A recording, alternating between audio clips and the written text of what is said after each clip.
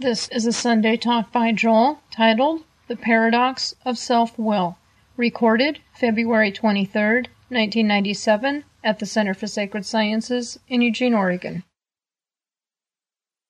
This is a question that was put in the box by Fred, and I'll read you the question.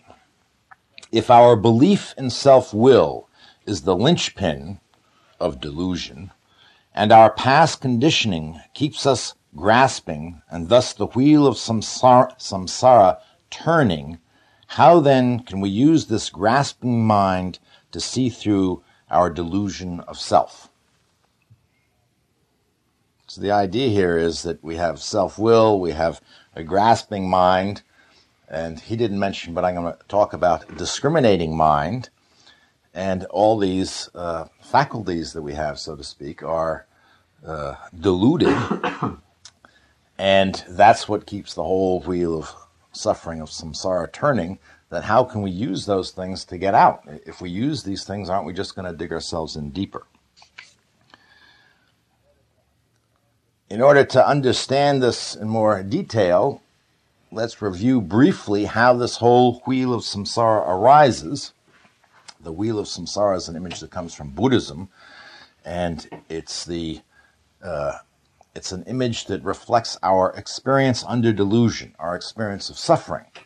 And it's imaged as a wheel because it's not a static condition.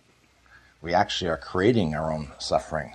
We don't realize it, but moment to moment. So it's something that, like a wheel, that keeps going round and round and round. Actually, delusion is an activity, or let's put it this way, out of a basic ignorance arises this deluded activity that keeps turning this wheel around and round. But our fundamental problem is ignorance. And we have to always bear this in mind. Our fundamental problem is ignorance. We ignore the absolute reality, the true nature of our own experience, which is non-dual, which is, in some traditions put, there is nothing but God, there's nothing but Brahman, there's nothing but Allah, there's nothing but consciousness itself. And our perception of duality is imaginary. And this includes what we take to be ourselves. So the whole dichotomy between self and world is imaginary. It's an appearance. And one of the most common metaphors for this is like an appearance in a dream. In a dream, you experience a self and a world. And you may or may not be the self that you are now. You may have a different body. You may be younger. You may be older. You may be an animal. You might dream you're an elk wandering through some landscape. And in the dream, it feels like you are a separate entity, subject, person, whatever, and that there's this objective landscape out there. And when you wake up, you realize all that was an appearance. It was really, if you like, all made of consciousness. It was appearing in consciousness, and it was all made of consciousness. It wasn't made of anything. In the dream, you can touch an elk, or a tree, or a rock, or whatever, and you can get even the tactile sensation. But truly speaking, there is nothing there to grasp. So this is our ignorance. Our ignorance is of the basic nature of our experience.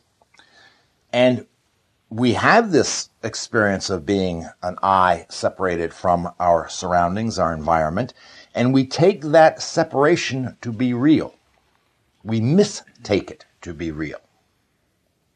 And that is the beginning of this whole wheel of samsara. We mistake it to be real, and so we feel ourselves to be limited, bounded beings. And that experience of I as a limited, bounded being itself is suffering. It's a claustrophobic, constricted experience of isolation, separation, loneliness, and so forth. So we don't have to do anything else. Our suffering arises simply in that mistaking this boundary, which is imaginary, to be real. But this sets up a dynamic then, because we feel this as suffering, and so we want to escape suffering. And we know that it's the boundary that's the cause of our suffering, so we want to reach out across that boundary. We want to possess things, people. And this is the beginning of this grasping mind. This is what grasping mind means here. This urge, this desire to expand this boundary, to include more things in this boundary, but also to defend the boundary. So the other flip side of grasping mind is aversion mind, the mind that pushes things away. But really, it's just a double negative. In other words, we want those things that will enhance and protect and expand this boundary, and we don't want those things that we feel are going to threaten the boundary, because we take this boundary to be us. If this boundary goes, we feel that's it, we're going. So right away, this gives rise to discriminating mind. Discriminating mind is the mind that looks out at all this stuff and decides, this I like, this I don't like, in the simplest terms. This is going to enhance, increase, and protect me, and this is going to threaten me. So we start viewing the world in this dualistic way, through the lens of discriminating mind. So grasping mind is reaching out, discriminating mind is dividing everything up, right? And then within this boundary, decisions are made, judgments are made, actions arise, and we own those. We think that this is somehow us doing this, us being that limited self. And this is self-will, individual will. This is the linchpin of this whole delusion, because in the end, at least for most people, this is the hardest delusion to see through. If you see through that one, usually the whole house of cards collapses. So it's like a linchpin. You pull it out and it all falls apart. So these are the three impulses we're dealing with here. This sense of self-will that we actually can do things, this desire to grasp things, and then the discrimination of the world into likes and dislikes. Now there's one problem with all this, and that is that these things are not real, that we try to grasp onto. And so this grasping is ultimately futile. We can't actually hold them. And the sign of their unreality is their impermanence. So whenever we do try to grasp onto some little experience that provides us a little taste of happiness, that provides us a little escape from our suffering, we have it for a moment, but it dissolves away. It's impermanent. And so then we grasp at it again, and it dissolves away. And we grasp at it again, and it dissolves away. And this sets up this conditioned mind, this conditioning, which is based on attachments. We can take a very simple example of this, and that is eating ice cream, say vanilla ice cream. If you don't like vanilla ice cream, think of chocolate ice cream or Rocky Road or whatever.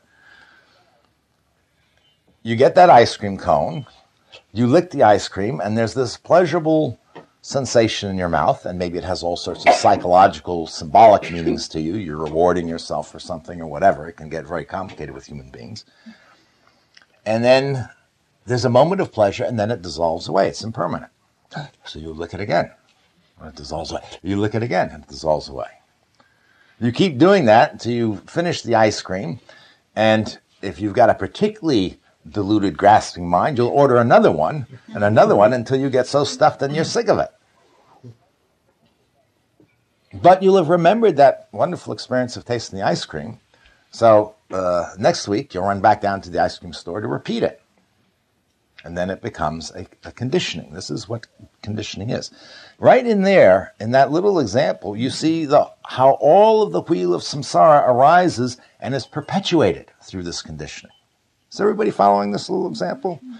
We read these terms sometimes from Sanskrit and other cultures, the wheel of samsara, and we think they're great philosophical terms. But really, as practitioners, it's much more important for us to see how they actually operate in our lives. So you look at your life and you say, oh, yes, I can see this conditioning. So, all this grasping, discriminating, and so forth, this attempt to escape suffering through these means is all futile, ultimately. It doesn't mean we don't have moments of pleasure, moments of joy, and so forth, but it's never permanent. It's never a permanent solution to our fundamental existential suffering that's caused by this delusion that we are some self enclosed in a boundary. The question is, how can we get off this wheel of samsara? Especially if our experiences, what we're working with is self-will, a grasping mind, a discriminating mind, and a conditioned mind. How do you break that chain of causation? Well, fortunately, there's one factor that we haven't taken into consideration in this description of our experience, and that is a native intelligence or wisdom that is inherent in consciousness itself. And we don't really have a good, accurate word in the English language to describe this. I don't mean by intelligence the kind of intelligence that you use in discursive thought to solve problems, the kind of intelligence, for instance, that's measured on an IQ test. This is the kind of intelligence that gives you insight, direct cognition, that little kind of aha experience when you suddenly see something through confusion. And everybody has had insights. It's not all that mysterious. One of my favorite examples is, if you remember back to school, maybe some teachers are trying to explain geometry to you, and they're trying to explain a theorem, and they go over it, and you don't understand it, and they go over it again, and you don't understand it, and they go over it again. It's not that you're getting new information. You might be getting it from a slightly different angle, but at some point you go, oh, aha, I see. I get it. It's what operates when you get a joke. You ever heard a joke and there's a moment maybe you don't get it and then it sort of dawns and you go, aha. That is the kind of intelligence we're talking about here, the kind of wisdom. It's really a basic awareness, and it is working all the time, even under delusion. If it wasn't operating, nothing would appear. You wouldn't be aware of anything. There'd be no awareness of anything whatsoever. It's such an obvious fact of our experience that we ignore it. It becomes part of our ignorance. We don't notice this, except in those moments of an aha experience. So, speaking from a relative position, from a deluded position, we can talk about it as though it were potential. It's not actually potential, it is actual, but it seems to be something potential in us. Something that we can awaken, that we can start to experience more of, if you like. And so really the purpose of a spiritual path and all the disciplines and the practices on a spiritual path is to awaken this native wisdom, this native intelligence. Awakening prajna is the Buddhist term. In Taoism, in the Chinese language, it's Ming, which means illumination. And in many of the Western traditions, it's called something like illumination. How can we awaken this? How can we bring this through this delusion? Or better yet, how can we sort of push aside the veils of our delusion so that this starts to flash through more? That's really the big question. And it's this native intelligence that actually doesn't belong to us, that belongs to consciousness, which dispels ultimately the basic ignorance. Does everybody get that? It's not really ultimately something that we do. But where do we start from? We can only start from where we're at and what we have. We have these deluded experiences of self-will. We have this grasping mind. We have this discriminating mind. We have these conditionings. So that's what we have to use in the beginning. Anandamayi Mai, who's a great Hindu mystic of this century, put it this way. She said it's like using the ground upon which you've fallen to push yourself back up. Another analogy is like judo, or a lot of the martial arts, aikido and so forth. If any of you have ever studied any of them, and I very briefly took some judo lessons for about 6 months when I was a teenager, the principle is to use your opponent's energy to defeat your opponent. So there's this sort of flip that happens. So quite literally, they say, for instance, in judo, the extent of your opponent's injuries is going to depend on how forcefully and aggressively they attack you. If they attack you weakly, you're using that energy to throw them. In judo, most of it's flipping. They won't get thrown very far. If they come at you with tremendous force and energy, you take that energy and you turn it around and they go flying across the room. So it's using the very energy you like of the delusion to turn it against itself. So what are the specific ways that this works? Let's look at some examples. Well, every human being is born with this fundamental desire for happiness. I want to be happy. However they imagine happiness, this comes out of this experience of suffering. And this is actually born out of an intuition that comes from that native intelligence that happiness is possible. It's not false. And that's not the problem. We know, or consciousness knows, happiness is possible. It's amazing how, normally speaking anyway, how people cling to this dream of happiness despite all the disappointments in their life. It's almost impossible to erase completely. If it's ever erased completely, that means you're in deep, deep despair. It's not that happiness is possible is deluded. That's actually very intelligent. The delusion that's added into that is that you could be happy. You, that limited being. That limited being is never going to be happy. That limited being is the obstacle to happiness. But the native intelligence is shining through here. If you think the way to become happy is to make a lot of money, the way you're going about it is deluded, but the basic intuition that I can be happy, or happiness is possible, I should say, is a sign of this wisdom at work, this intelligence. So what do mystics do? They confirm that intuition. Here's Rumi, the great Sufi. Seek water constantly, O man of dry lips, for your dry lips give witness that in the end you will find a fountain. The lips' dryness is a message from the water. If you keep on moving about, without doubt you will find me. So our very hunger for happiness is a message of the happiness to keep looking. And it is possible. It's a beautiful image. So Rumi is saying, yes, in this desire, there's this basic native intuition intelligence. And he's saying, that's true, you're right. But then he goes on to try to point another direction for where you can find this water. So rather than looking in worldly things, he tries to point you to something else. He says, the worldly man imagines that a non-existent thing possesses splendor. O friend, why would a wise man devote his life to the work of non-existence?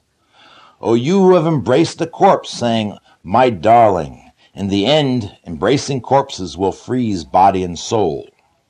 You were born the children of God's vice-regent, but you have turned your eyes to this low world. Alas, how can you be happy with just this? So come, return to the root of your own self. So here, in one little teaching, several verses, he's giving a capsule of the whole thing. The problem is you're running after non-existent things. And that's why you're suffering.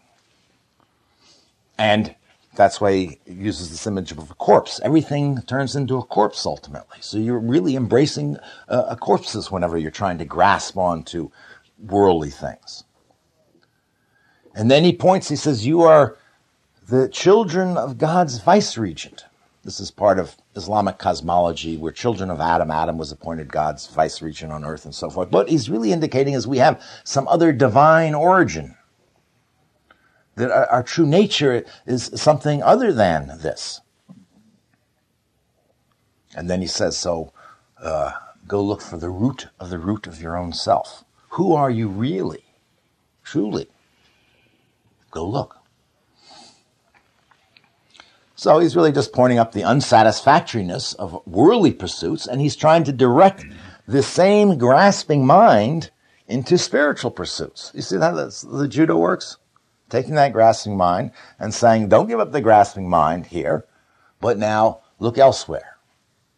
Stop looking at this low world and start looking beyond and beyond and inward.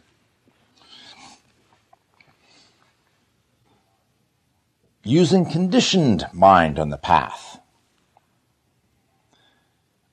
Past experiences of impermanence condition our mind to constantly be seeking new experiences, because the old experience is always dissolving away. In the East, this is called monkey mind. This isn't a big mystery. You watch your mind. It's always going after something else. It's always restless. That restlessness is compulsive. It's conditioned. Anybody who tries to do a little meditation realizes how compulsive it is the minute you try to do a little meditation and get it to be still. You see, it's totally compulsive. Always restless, restless, restless. But the fact that the mind can be conditioned to be restless is also a clue that it can be conditioned to be still. We might call it ultimately deconditioning the mind, but in the beginning, you have to use a counter form of conditioning. And this is, of course, what many mystical techniques, practices, particularly those of meditation, do. Here's what Anandamayi says again. As if by compulsion, the mind runs after the gratification of desires that bring suffering. The mind has become uncontrollable. By the repetition of a divine name or a mantra, and by meditation, this illness can be cured. So meditation is really a way of reconditioning the mind to be still. And again, the principles of it are not a big mystery. Ramana Maharshi has a wonderful image when he explains how this works. He says, just as when a chain is given to an elephant to hold in its trunk, it will go along grasping the chain and nothing else. So also when the mind is occupied with a name or form, it will grasp that alone. So apparently in India, if you want to keep an elephant happy, you say, like giving a dog a bone, something to chew on, and it'll go chew on that, it'll be happy, right? So you give the mind something to hang on to, and then it'll just hang on to that, and it won't be looking for other things. And then he explains why. He says, the mind expands in the form of countless thought. Each thought becomes weak, but as thoughts get resolved, the mind becomes one-pointed and strong. The idea is that if you like, the energy of the mind gets dispersed in all these countless thoughts. But if we allow just each thought to just become resolved back into consciousness, we don't keep pursuing and pursuing, then the mind becomes one-pointed and strong.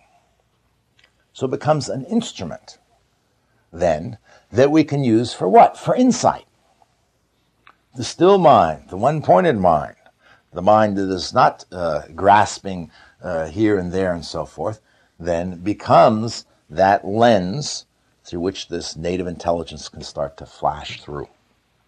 And then, what do we do with this mind? Well, you start examining various aspects of samsara, of this whole experience of suffering. And in many traditions, for instance, one of the first things that you want to look at is this impermanence. Because it's not enough just to understand intellectually impermanence. You have to have that direct cognition. You have to bring into play that native intelligence, not just understand it discursively. And the fact that all these things have no inherent existence. In Buddhism, that's called the emptiness of these forms. That they don't have an ultimate reality apart from the mind, apart from the way they appear. This is why the Buddhist Lakavantara Sutra says, the disciple must get into the habit of looking at things truthfully. He must recognize the fact that the world has no self-nature, that it is unborn, that it is like a passing cloud, like an imaginary wheel made by a revolving firebrand, like the moon reflected in the ocean, like a vision, a mirage, a dream. This isn't a proposition of philosophy. The teaching may sound philosophical, but the teaching is a pointer. It's directing you to look at something. And again, this is very simple. You sit down with an undistracted, calm, still mind and just observe. And you'll see everything that arises in consciousness passes away, moment to moment. And it's through that observing that you get this flash of this native intelligence, this prajna. You have this aha. Oh, it's not just that the Buddha said this or Joel said this, but I can see it. It's true. It's true. And that's the key to weakening this conditioning. Because when you really, really experience the fundamental impermanence of all things, then that grasping mind starts to weaken. You can then use self-will and turn around and investigate this grasping mind itself. You believe you have self-will. And what good does it do for a mystic to say, you don't have any self-will? Oh, okay, I don't have any self-will. Maybe you even understand that philosophically, but that won't change how you experience things. So mystics say, you have self-will? Good. Now, you've got this wonderful, stable mind that you can contemplate experience with. Good. Use your self-will to take that mind and direct it or turn it on yourself. Look into grasping mind. In the East, traditionally, grasping mind comes under three headings: anger, lust, and greed. So, Laleshwari talks about anger, lust, and greed. She's really talking about grasping mind. She says, lust, anger, and greed are the agents of evil. Watch them with a vigilant mind. Understand their nature, function, and effects. They are great deceivers, O Lali. Be aware of them. Now notice it's very important what she says here. Watch them with this vigilant mind. Observe them. See how they function and what the effect is. So it's really just looking at your own life. When you feel greedy for that ice cream cone, go ahead. Have the ice cream cone. Lick it. But be observant. Watch what happens. And after a while, you'll start to see, gee, this buying ice cream cones is never going to make me ultimately happy. You'll see that for yourself. And you will stop looking at ice cream cones to make you happy. You may or may not give up ice cream cones. That's not the point. But you will no longer be investing all your hopes and dreams in ice cream cones. And that frees attention. So you might have ice cream cones or whatever, but attention now is freed up to look farther, look beyond. It's not all wrapped up and attached to these worldly pursuits. You can use self-will to take a discriminating mind and use that to investigate things. You believe you have self-will? Okay. Judgments arise, right? You can distinguish this from that. Great. How can you use this? Well, instead of discriminating within your worldly experience, try to discriminate what is real and what is unreal, what is permanent and what is impermanent. It's called neti in Sanskrit. Not this, not that. So the idea is if you're looking for the root of yourself, the reality, the true nature of everything, then as things arise in consciousness, and you see they're impermanent, you say, okay, that's not it. That's not my true self. That's not God. And you keep up this process and you keep looking for what is that does not change. And this inevitably, the attention turns inward. This is what Ramana Maharshi says. If the mind is turned in towards the source of illumination, objective knowledge ceases and the self alone shines as the heart. Objective knowledge is that discriminating mind itself ceases. This is not just a Hindu practice. This is found in all traditions. Here's the Christian author of The Cloud of Unknowing. For however much a man may know, his intellect will never be able to comprehend the uncreated spiritual truth which is God.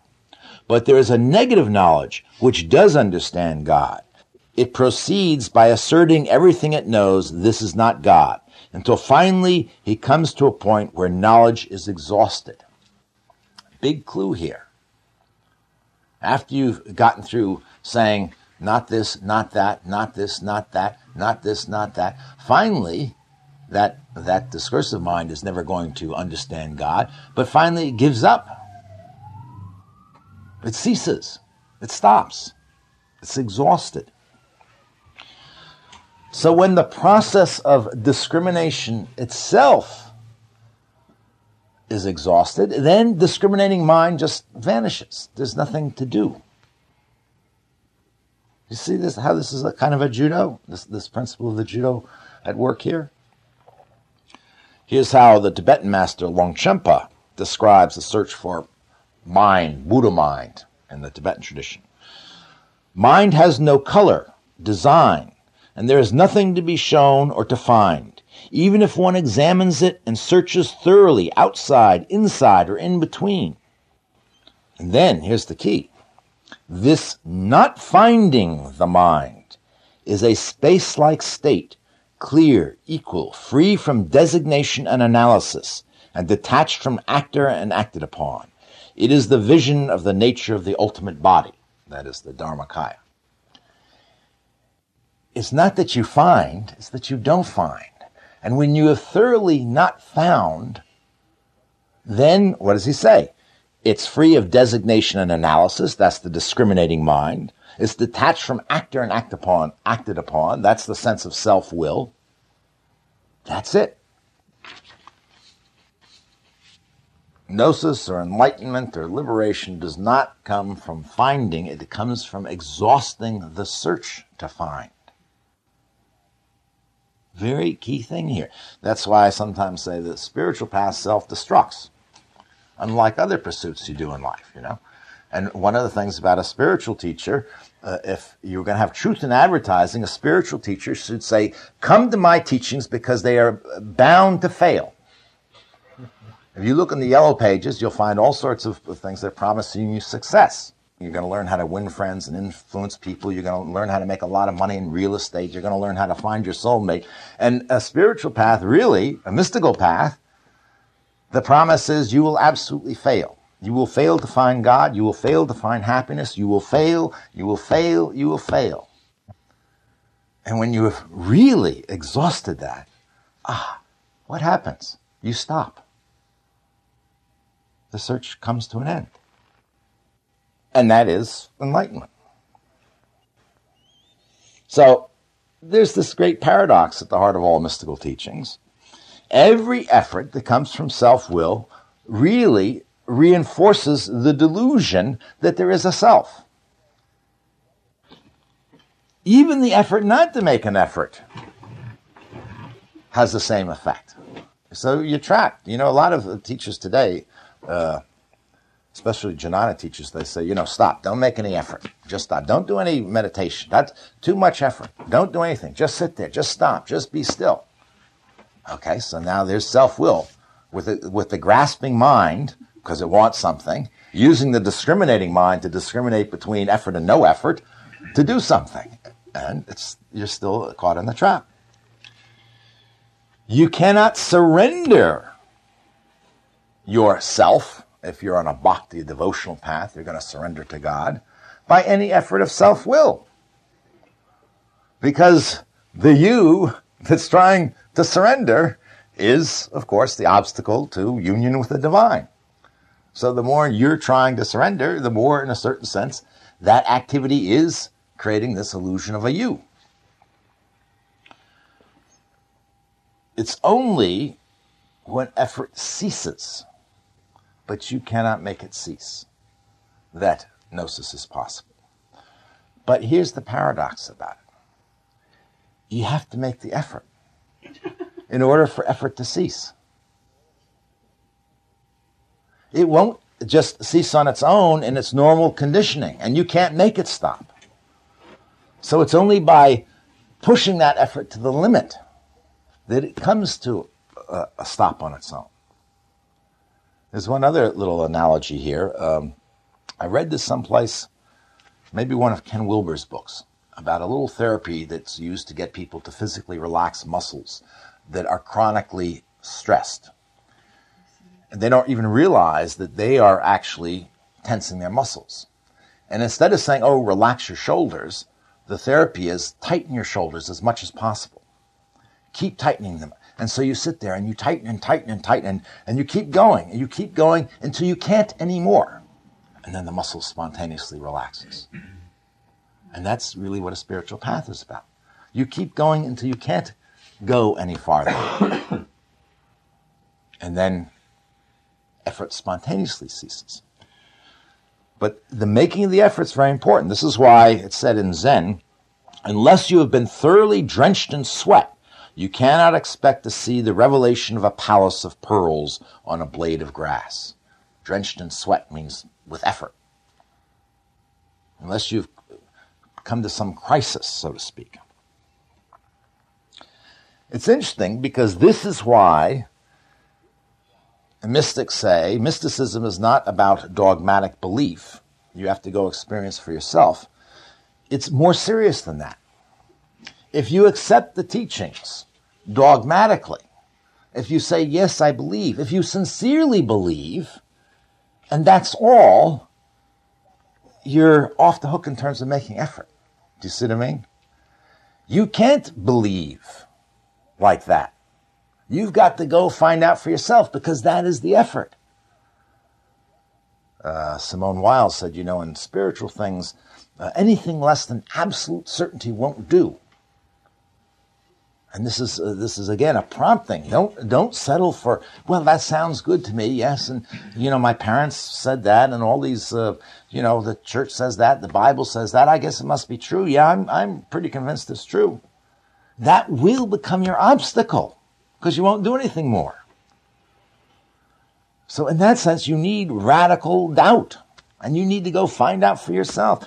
That is the effort, that finding out for yourself. It's a little bit like if somebody's hungry and you give them a recipe to make bread. And you come back a week later and you say, where's the recipe? And say, oh, I ate it. Well, it was tasty. It's no good. You got to make the bread and eat the bread. You can't just eat the recipe because the recipe won't satisfy your hunger. And a lot of people treat even mystical teachings this way. They understand mystical teachings. They're not dogmatists and all that, but in a funny way, they read the mystical teachings. They come to understand them deeper and deeper. They can explain them to other people. They can go to cocktail parties and show off and whatever. But they haven't actually grappled with it themselves. And so that's why they don't get anywhere.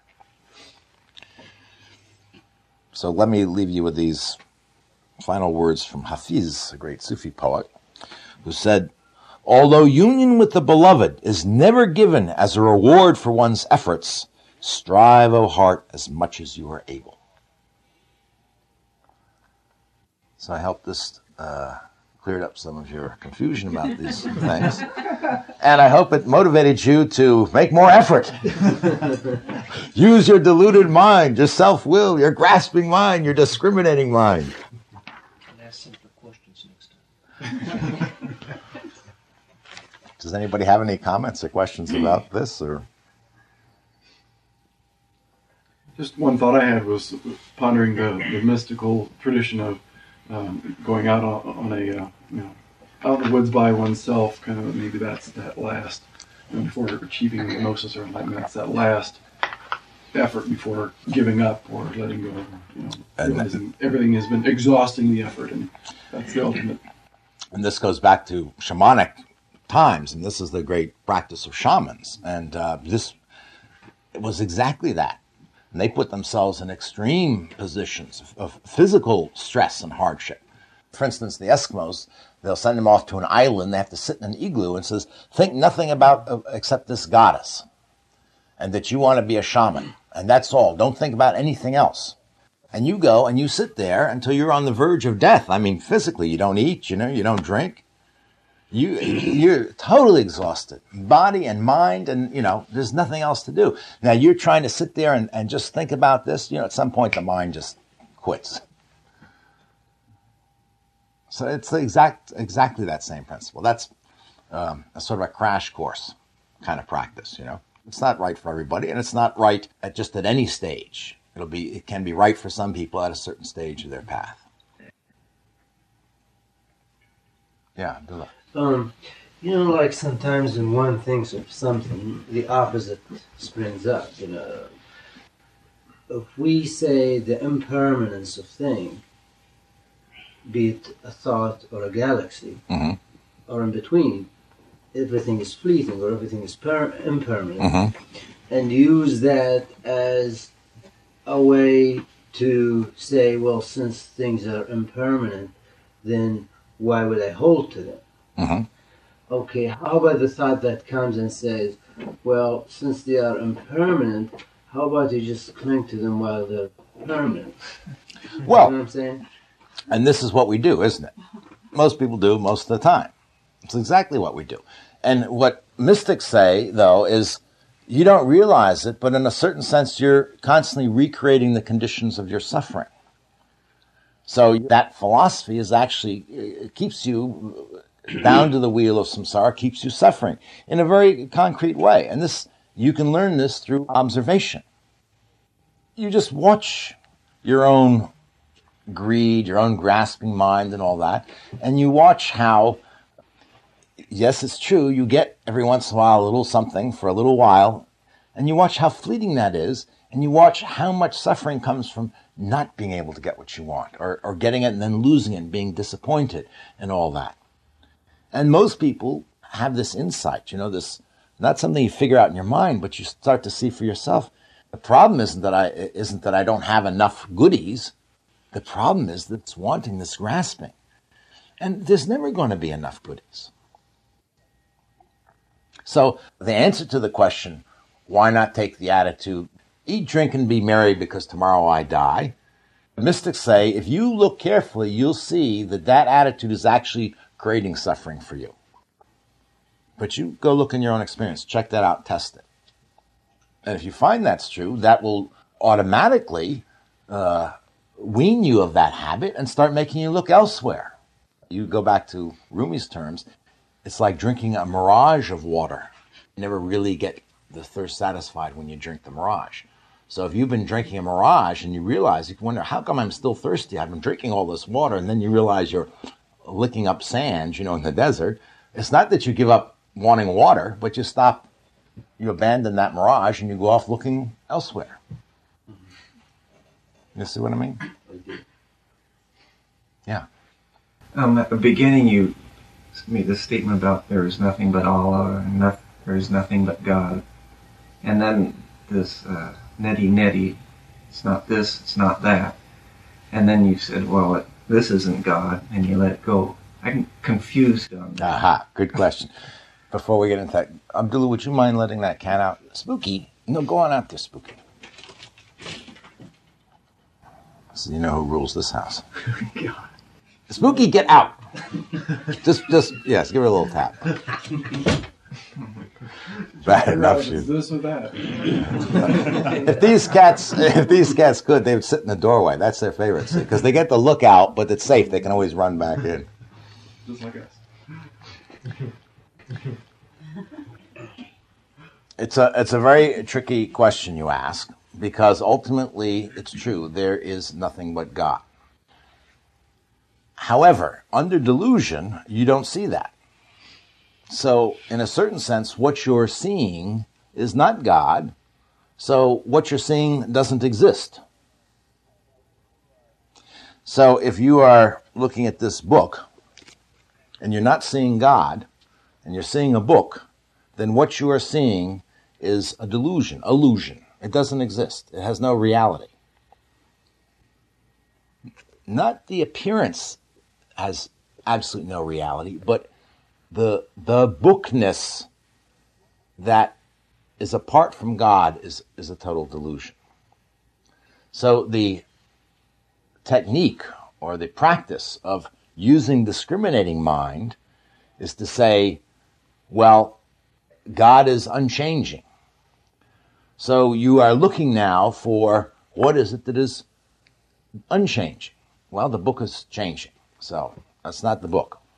Thoughts, they're changing, so it's not thoughts. Emotions are changing, it's not emotions, right?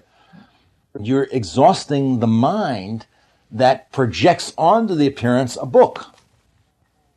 And when that mind falls away, when it ceases, when it vanishes, then you see, oh yes, the book is God. But in the meantime, you don't see that. You see what I'm talking about? Mm-hmm. Is that helpful? It's a very difficult one to try to explain in words. No, I know. Okay.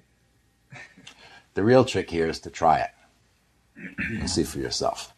Well, I think I am trying it. Yes. I'm speaking here for the general audience. I know you're a very advanced seeker, Gene.